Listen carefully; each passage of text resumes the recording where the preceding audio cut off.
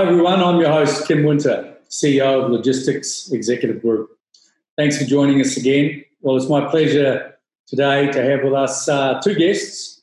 I'm joined by Daryl Judd, Global COO and Head of Corporate Advisory and M&A for Logistics Executive Group over the last 20 years or so. Welcome, Daryl, from Dubai. Good afternoon, Kim, and pleasure to be joining you. Thanks. And our other guest is our Managing Director for APAC, Asia Pacific, Dominic Rigo. Dom, welcome from Sydney. Thanks, Kim. Looking forward to a very meaty discussion. So, gentlemen, the topic today is corporate advisory and specifically around mergers and acquisitions across the supply chain and logistics spectrum. An area that each of you have both had about 20 years plus experience in, so I'm expecting some genuine insights and some healthy discussion and debate today. Perhaps I'll start with you, Dom. Dom, you've had a fairly extensive experience across the APAC region primarily, and I just wanted to get a bit of a feel from you to kick us off today around what you're seeing as the key drivers of the M&A deal environment currently. Yeah, thanks, Kim. Look, from my perspective, I've been fortunate enough to be on both sides of the fence when it comes to M&A, having been on the buying side, closing close to 12 M&A deals in any 1 year, as well as on the other side, helping companies get the right due diligence in looking at any M&As going forward as well. And from my perspective, one of the key things that I've seen, especially with deals where borders have been closed, is all about the basic logistics and the fundamentals of that. And what I mean by that is all about when a buyer and a seller has a reflection on making an accurate valuation on future earnings, and having borders closed and being able to not have the freedom to be able to make those accurate valuations. That's certainly been the biggest impact that I've seen through all this COVID impact through the border closures itself. So it's all about coming down to making accurate valuations on future earnings. And when certain borders are closed and not being able to be hands-on when it comes to that, that's what I've seen as the biggest impact throughout. But saying that, there's been lots of consideration, on earn-outs, sellers retaining equity and so forth. But at the end of the day, there's lots of capital out there still to put to work, and some fantastic buying opportunities in the market, especially for the savvy investors out there. And from our perspective, lots of really good tools to really balance the whole risk between buyers and sellers in making those accurate valuations. So you can see there's a lot of exciting times ahead. Thanks, Dom. Daryl, what are the sort of drivers you're seeing? I mean, you're mainly operating in different marketplaces from Dom currently. You're involved in a number of deals, but you're also exposed to a range of deals that are occurring around your markets. What are you seeing as the key drivers? Well, thanks, Kim, and interesting points that Dominic makes. And I guess the general themes around M&A at this time are probably consistent, irrespective of whether we're in a sort of emerging market or developing or more advanced markets like those that Dominic said in. I tend to agree with Dominic that risk is a big consideration for organisations, particularly those that were mid-transaction phase prior to COVID-19, and being able to adopt tools to be able to manage you through that has been a critical thing that we are seeing in those transactions. That said, I think one of the interesting things to come out of the last global financial crisis, and I think we'll see come out of this one, is the freight and logistics sectors coming out of the last year went through a period of consolidation. In other words, we had a lot of bigger companies looking to grow their footprints beyond their shores and use the acquisition route as the fastest channel to do that. And to a large degree, we're seeing similar trends, although it's still very early in our emergence from COVID. What we are seeing, and certainly what we're fielding in terms of inquiries, is during COVID-19, there was a shake-up of capability, and our consumer demand changed, our behaviours changed. A gravitation towards online, e-commerce capability, last mile, surge in last mile volumes.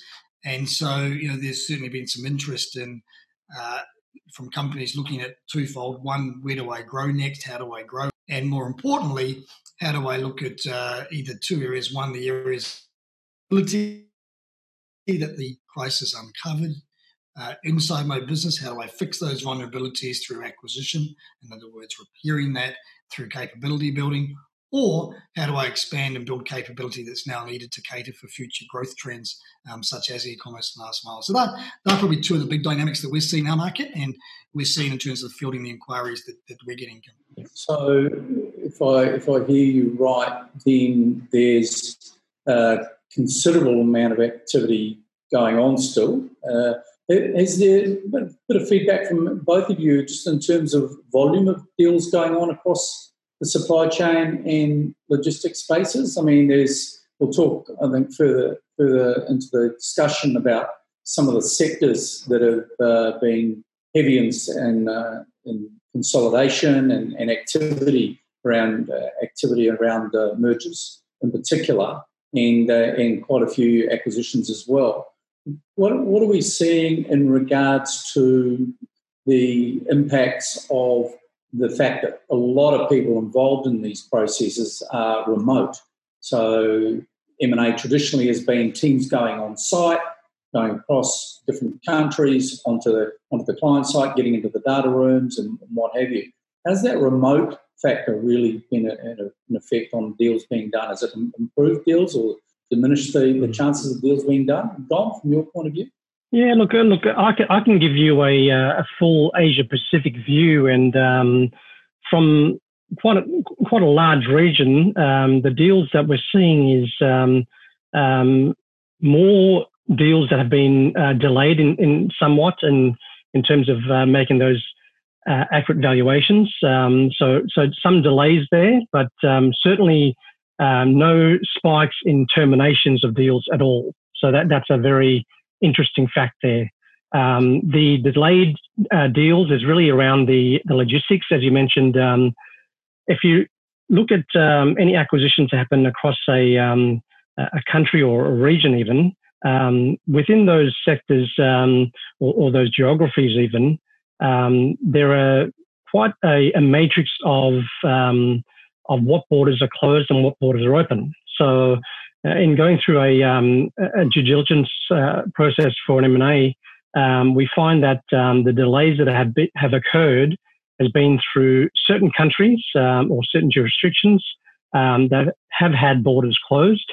But then again, how we work through that is utilizing third-party networks. So because we've got teams in all the key countries across the region itself, our clients have turned to us for our help to help bridge the gap when it comes to those border closings, and using an interim medium like logistics executive to really penetrate some of those markets, to really uncover what's actually happening on the ground in some of these areas that have been closed. So some delays, but certainly no terminations from that perspective. Daryl? Kim, I mean, similar feedback from the Middle East and from Africa, Europe. I mean, we are seeing obviously an increased number of deal opportunities on the table. We've the last 3 or 4 weeks, as organisations have emerged from lockdown, we've seen a rash of new mandates in the form of both buy and sell. Obviously, those that are selling are looking at capitalising on the capabilities they have, or looking for a more strategic partner to help them re-kickstart growth again. And those that are buying are now revisiting that ability to be able to quickly bolt on capability that perhaps prior to COVID-19 was somewhat down the board agenda, or had been kicking around for some time but hadn't come to a deal realisation. Organisations are now seeing this as an opportunity to pick up, and I'll use this word carefully, distressed assets, or assets that are now more complementary to that capability building quite quickly. Dominic makes a good point when he talks about sort of, remote teams and use of advisors. I think that's been a trend that's been increasing for some time. as valuations have become more challenging for organisations, and forward-looking valuations have appeared more and more in logistics. So virtual data rooms have been around for some time, and that's certainly helped facilitate traction during this period of lockdown for many organisations to keep that deal flow moving. But more importantly, there's a greater reliance on third-party advisors to validate and test information and test internal findings. It's been very easy to run off and sort of do an acquisition based on feeling and emotion. And I think prior to COVID-19, organisations were looking at more quantifiable data points and more soundboarding of sensibility, because the shape of the acquisition had changed. We weren't buying companies that just looked like us. If we're a warehousing company, we were buying into the e-commerce space. If we're a transport company, we were starting to evolve into last mile. And those business models were subtly different to what we were accustomed to ourselves with our own businesses. And so there was a greater use of experts to help give us soundboarding perspective and to understand where the real value sat. So those two trends are likely to continue, and they certainly served us fairly well whilst we were in that lockdown period and teams couldn't get to jump on planes and easily get inside businesses. So, that'll be a trend that'll continue. Thanks. Yep. And Daryl, just on that point as well, there are certain, there's really some very distinct key buckets, deals that haven't started yet, deals that have started but hasn't settled, and deals that are going through the final negotiation part. So in each of those three key buckets even, we've seen a myriad of volume that's been flowing through. As I mentioned earlier around some of the delays, I was more referring to the deals that have started but not settled yet. And there's certainly a lot of tools that are out there as well from a assessment of how risky COVID has impacted the whole environment, and more so, how has companies worked through that. And one of the big things that I've observed so far is it's all about management styles. So, looking at different organizations, there's been different management styles on how management has actually tackled the crisis itself. Transition of labor, massive key part of that. Looking at contract review processes. Balancing the revenue structures that are out there, contracts that are in the pipeline, contracts that are long term, right through the cost structures as well, like people and so forth as well. So you can see how the various buckets are out there, but also the management styles has played a big impact on the M&A activity out there.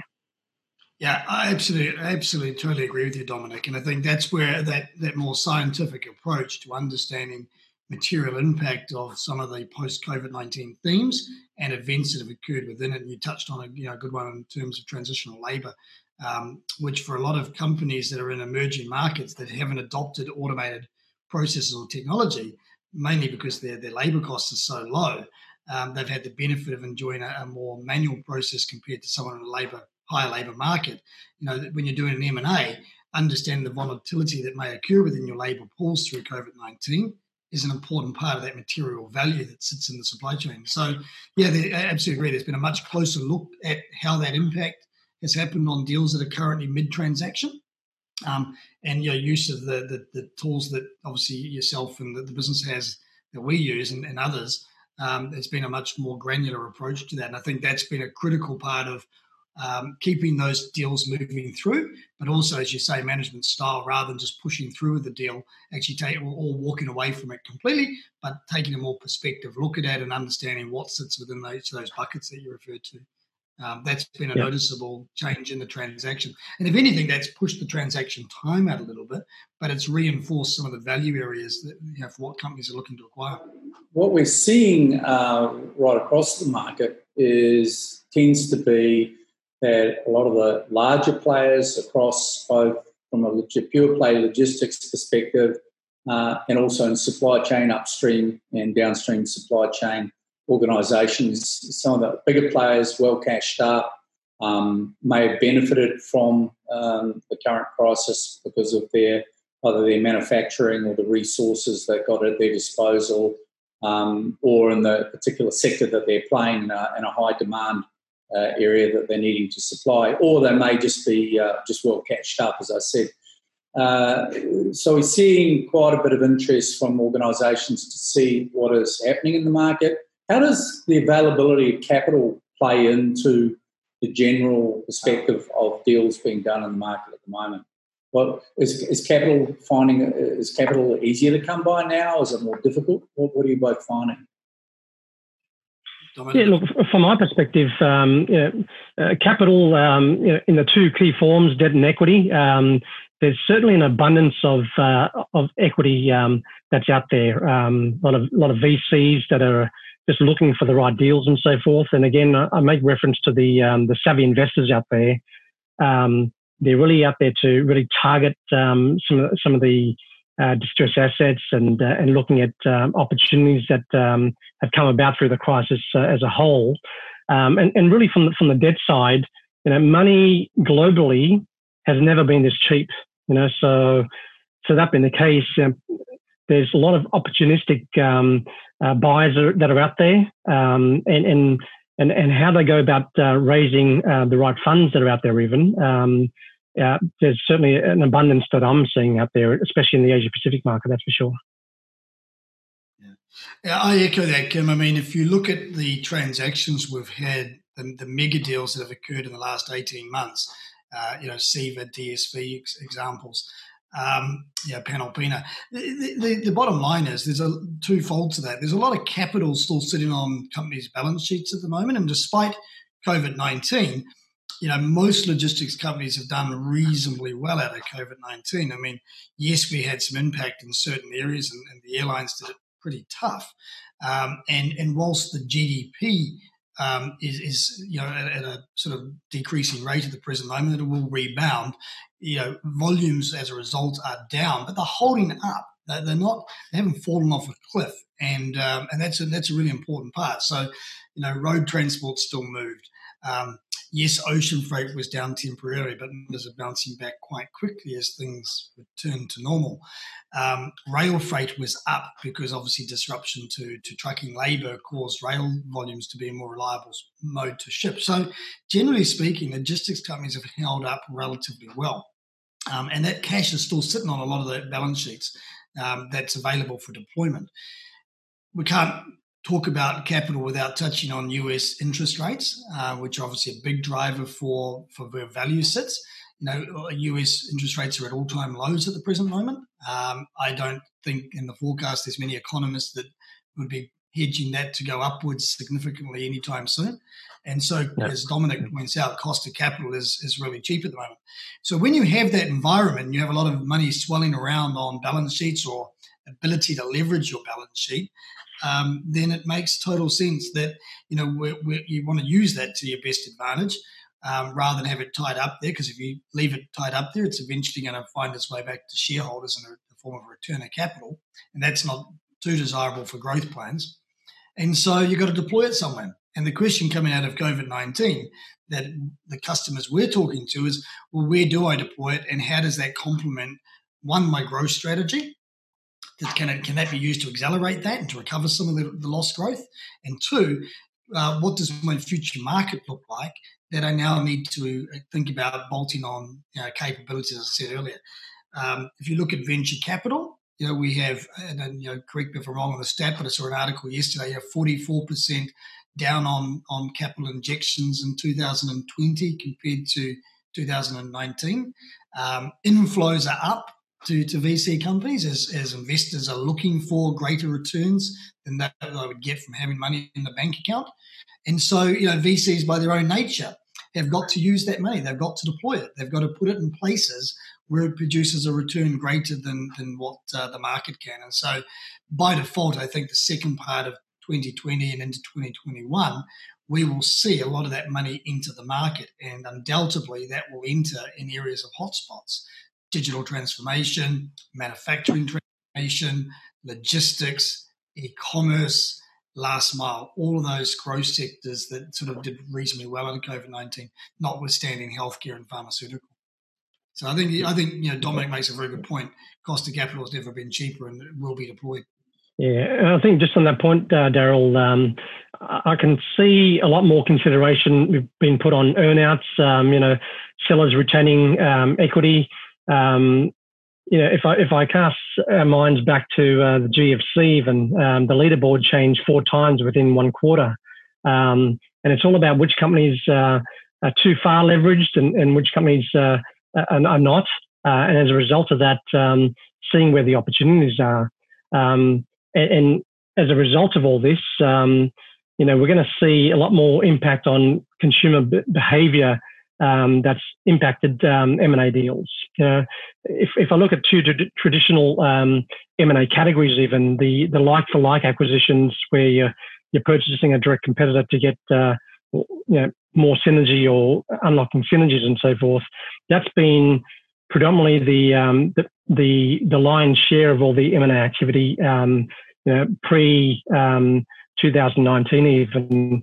We're going to see a lot more M&A activity in the category or channel expansion. So, buying of new category or channels out there.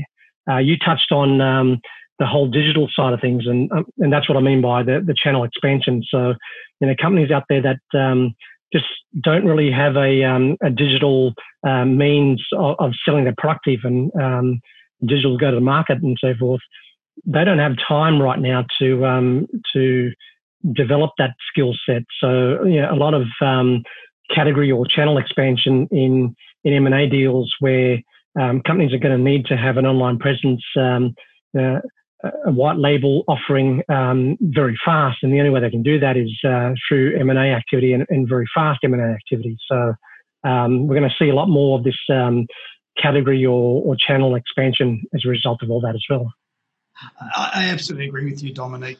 You spot on when you say that. This channel niche development, the capability building is going to be the number one agenda, as opposed to like for like and simply buying consolidated volume or consolidated EBITDA. EBITDA is an easy transaction to do. It's an easy transaction value. But what it doesn't do is allow you to evolve your market, and channel acquisitions in niche spaces will. To use a live example, I was talking to a major luxury goods manufacturer today that doesn't have an online presence. Clearly, during COVID-19, with their brand stores closed, they had to turn on pretty quickly. Now, the giant marketplaces become the obvious areas to do that. But the problem with that is they lose control of their pricing strategy and their brand strategy. And so very quickly now, as they've merged from that, knowing that their customers may never want to return to a store footprint or will be slow to return to that model, now that they've become average shoppers online, they will need to develop an omni-channel solution that includes an e-commerce digital element, which in turn means a logistics opportunity. And I think, one of the opportunities that we're getting fielding almost daily from logistics companies is, how do I, can I acquire a company that can bolt on that white labeling e-commerce element? I can serve the logistics out the back end of that, but I can take that service offering as a turnkey solution for my brand owners to allow them to turn that on very quickly. And I think that'll be an increasing part of what we see in the M&A channels right now. Cross-border will also be an area where there'll be a heightened degree of interest as obviously last mile volumes increase through that online sale process. So I think last mile, e-commerce, digital will all be hotspots. And if you look at even just in our side of our own business, the inquiry rates we've had over the last 3 or 4 weeks as we've started to come out of this lockdown and organisations have started to understand what behaviour change means to their markets, that's now reshaping what a potential target may look like. And I think you're right. The channel segment will be the fastest growing this year.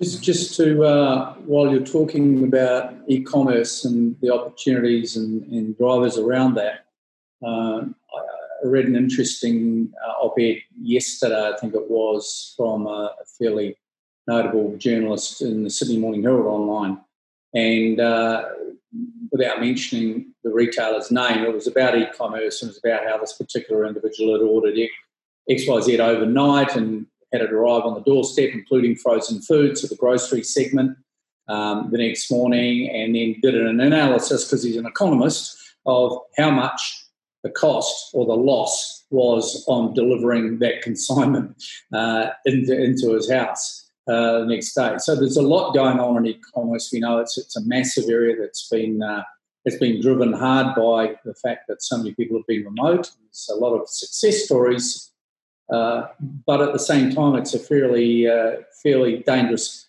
game to play in e-commerce unless companies are well positioned. What is your sense in regards to deals that are being done around M&A that is being done, or investments around the e-commerce space? Can you reflect on any experiences that you're seeing taking place there, good, bad, or ugly? Dom, why don't I jump in on that one? Look, it's an interesting point you make, and I'll swing it a little bit towards the last mile carrier. We saw a rash of money going into last mile prior to COVID-19 based on the promise of a growing e-commerce volume market. I guess what COVID-19 did for us is it solidified that volume, and more importantly, it solidified the behavior that actually I'm quite comfortable ordering my groceries online or getting my my order from H&M shipped to me direct out of the UK, and so that volume and that behaviour change will now underpin another leap forward in e-commerce traffic, which will ultimately drive greater returns in last mile, which is a segment that has traditionally struggled because it's been last mile is not a cheap segment to operate in by any means. You need some form of asset to do it, or you need a wide distribution network to do it. It's not always as profitable unless you have volume being the key there. Secondly, the tech play, the technology that wraps that together to be able to operate a virtual carrier management type arrangement where you may not necessarily have all the assets in one place, but you're leveraging the assets of others in order to drive that volume to, has always been an evolution that the industry has now been adopting for a long time. Those two elements will now continue to accelerate. And so you'll see greater investment in those as investors look for faster returns through those growth bounces that COVID-19 will give.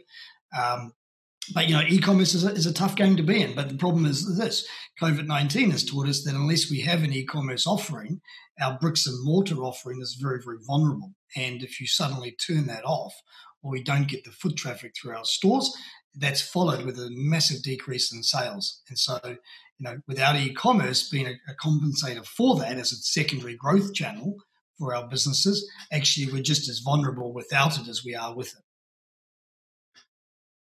Yeah, and we've seen as a result of that, we've seen big brands that are out there completely freeze and have just a balance sheet that hasn't gone anywhere as a result of not having that e-com presence even.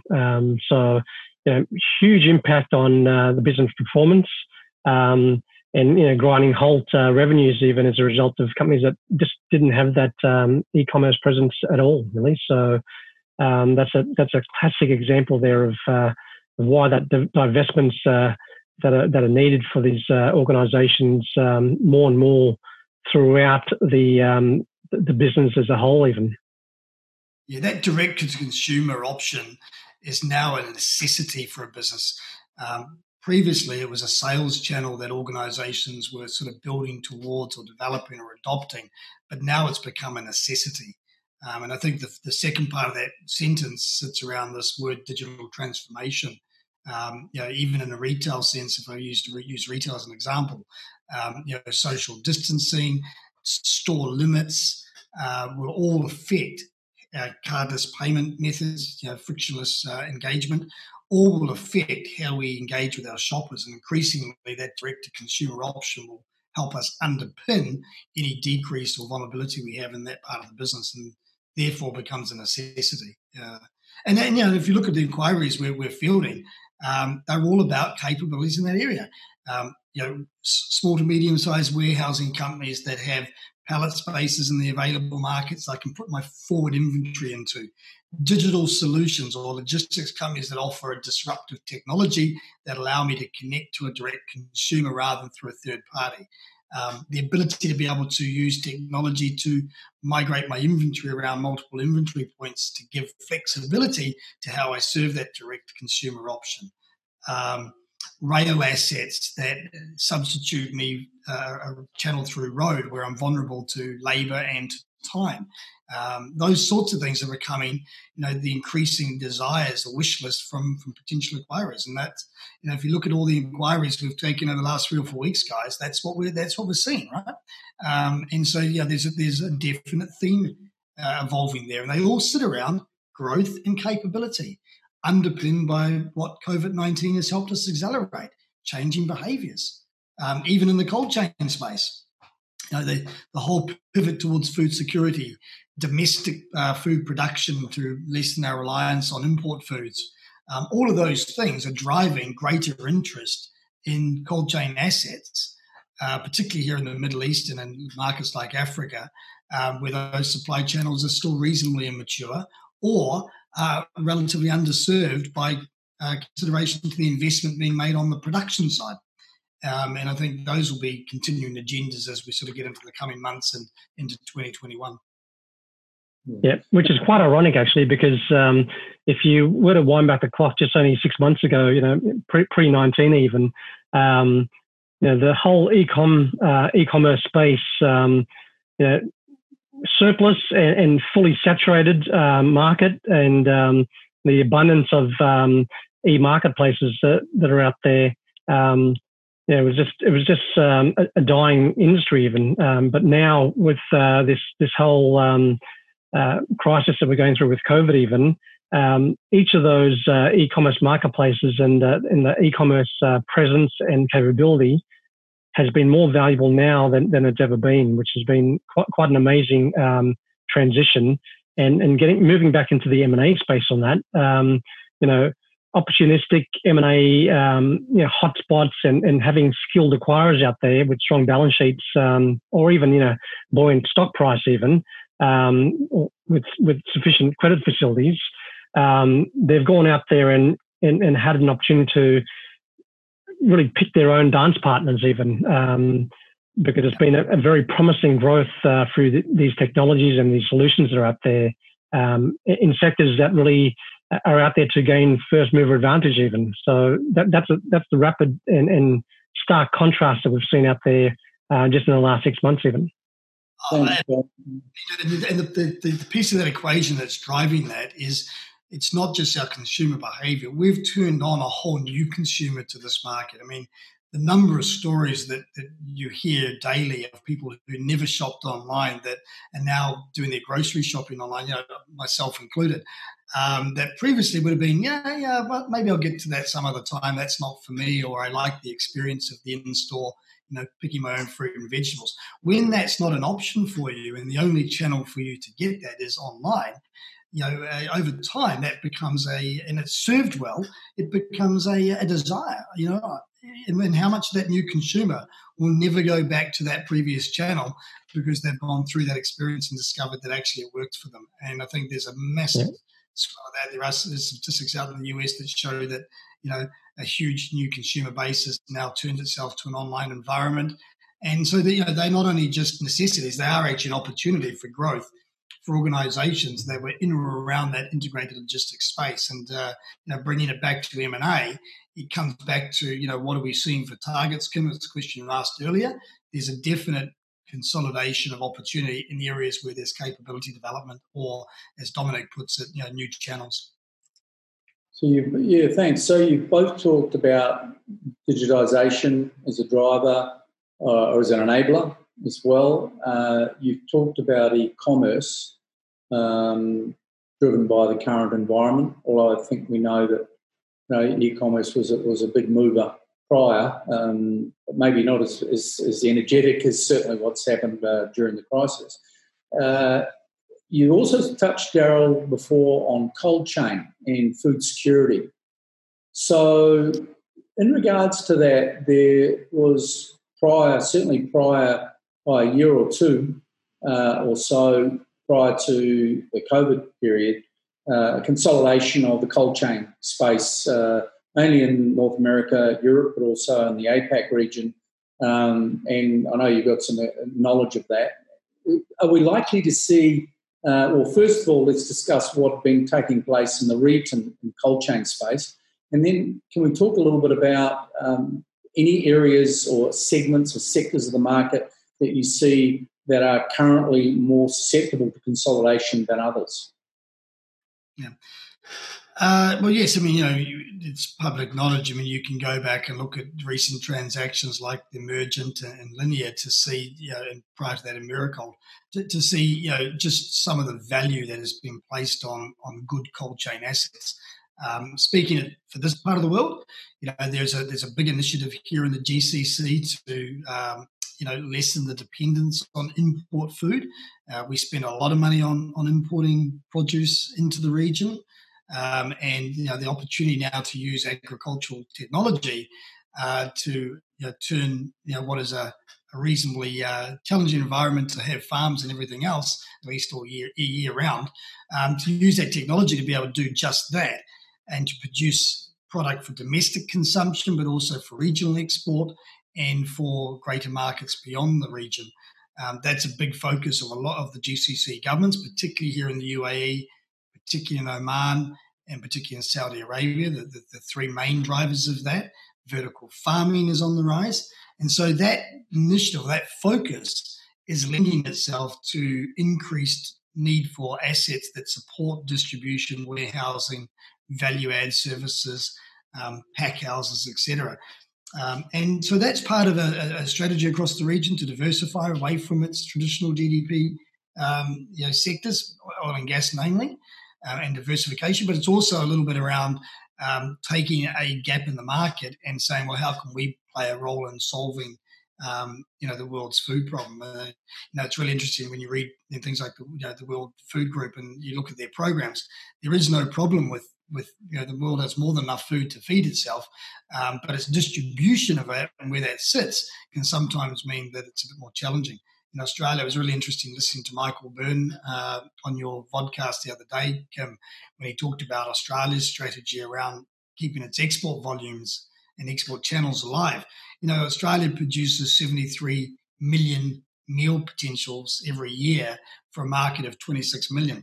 And so its export capability in that area is enormous. Now, when you put that into context, what does that require? It requires cold chain assets, it requires connected networks, it requires export capability in the form of air freight and sea freight.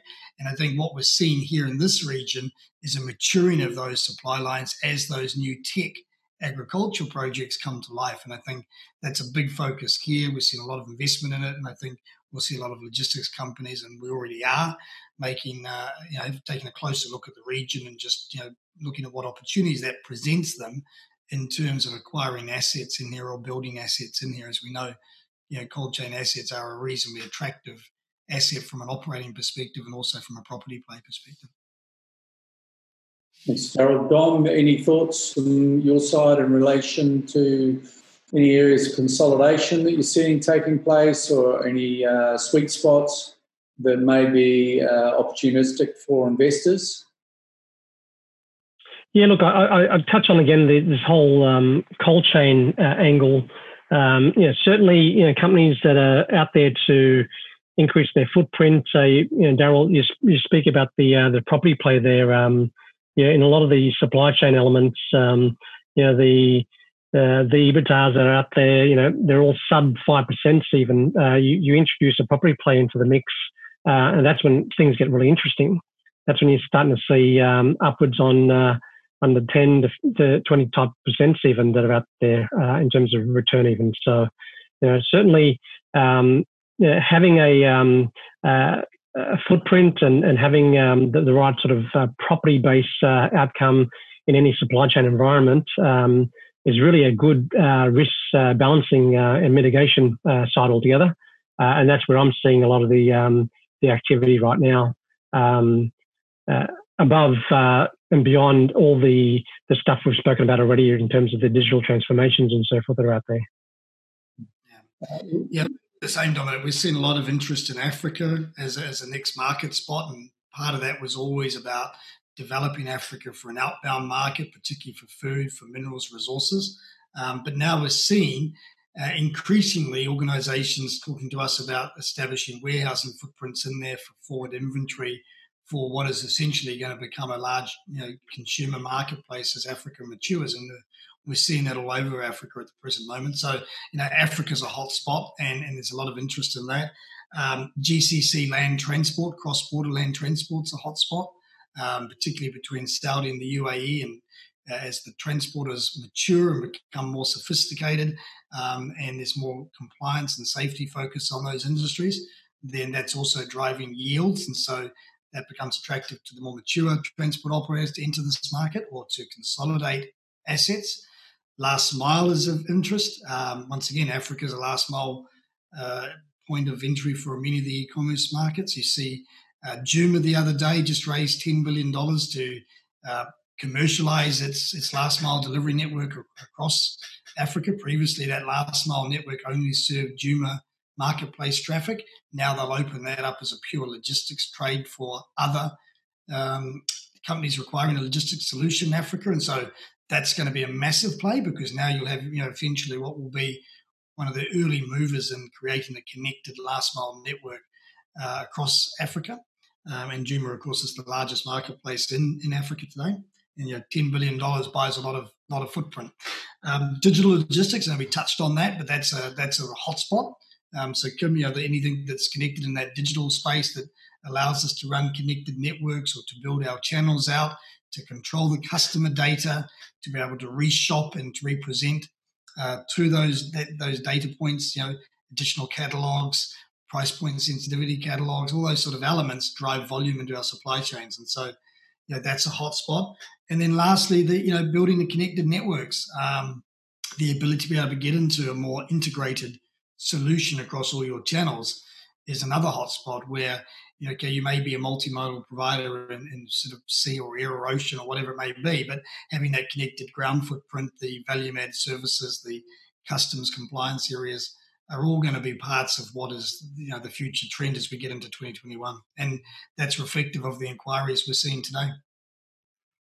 Yeah. And look, Daryl, just on the inquiries, that's an excellent, wrap up from an industry perspective. But as a whole, we're just seeing a lot of our clients asking for help on the M&A side, because at the end of the day, during this risky time and throughout the whole crisis even, it's all about making sure that we can balance risk from a buyer side as well as the seller side, and making sure that the risk profiles, just getting a second opinion and getting some external help even, is where I'm seeing a lot of the inquiries of this companies that are just needing help full stop even. And, having a lot of experience in this area, there are lots of tools that are out there that we're helping our clients with. And when companies are just needing help on the M&A side, they're needing a lot of help because there's just so many good deals out there right now. And it's all about, how to position things,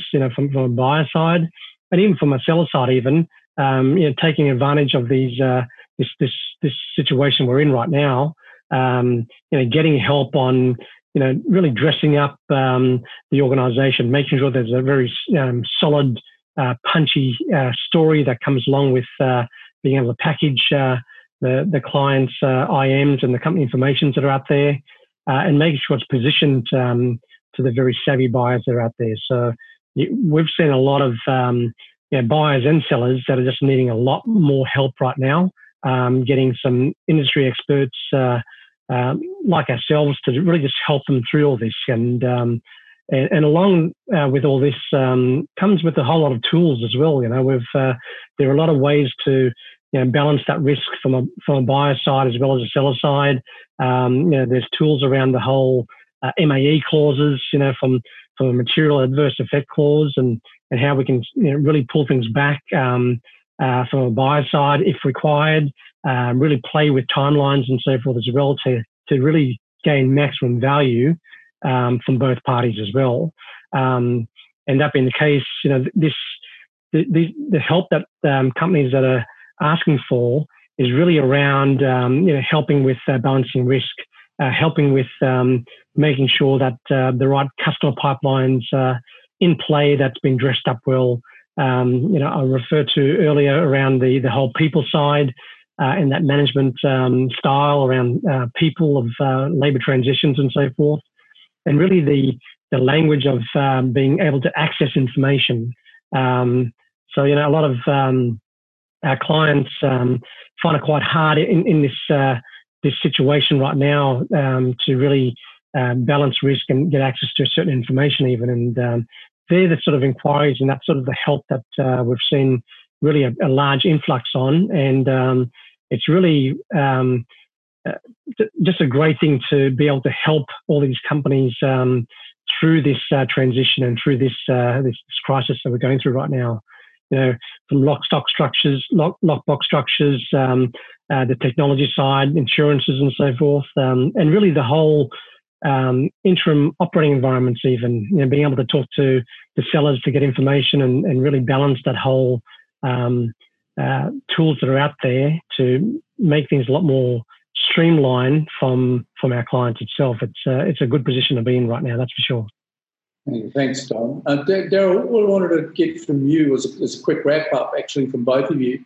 So for those in the audience that have a business that are looking to prepare for sale or for investment, interested in a merger opportunity, what would be 2 or 3 really key bullet points that owners should be looking at or key stakeholders should be looking at in terms of preparation on the sell side?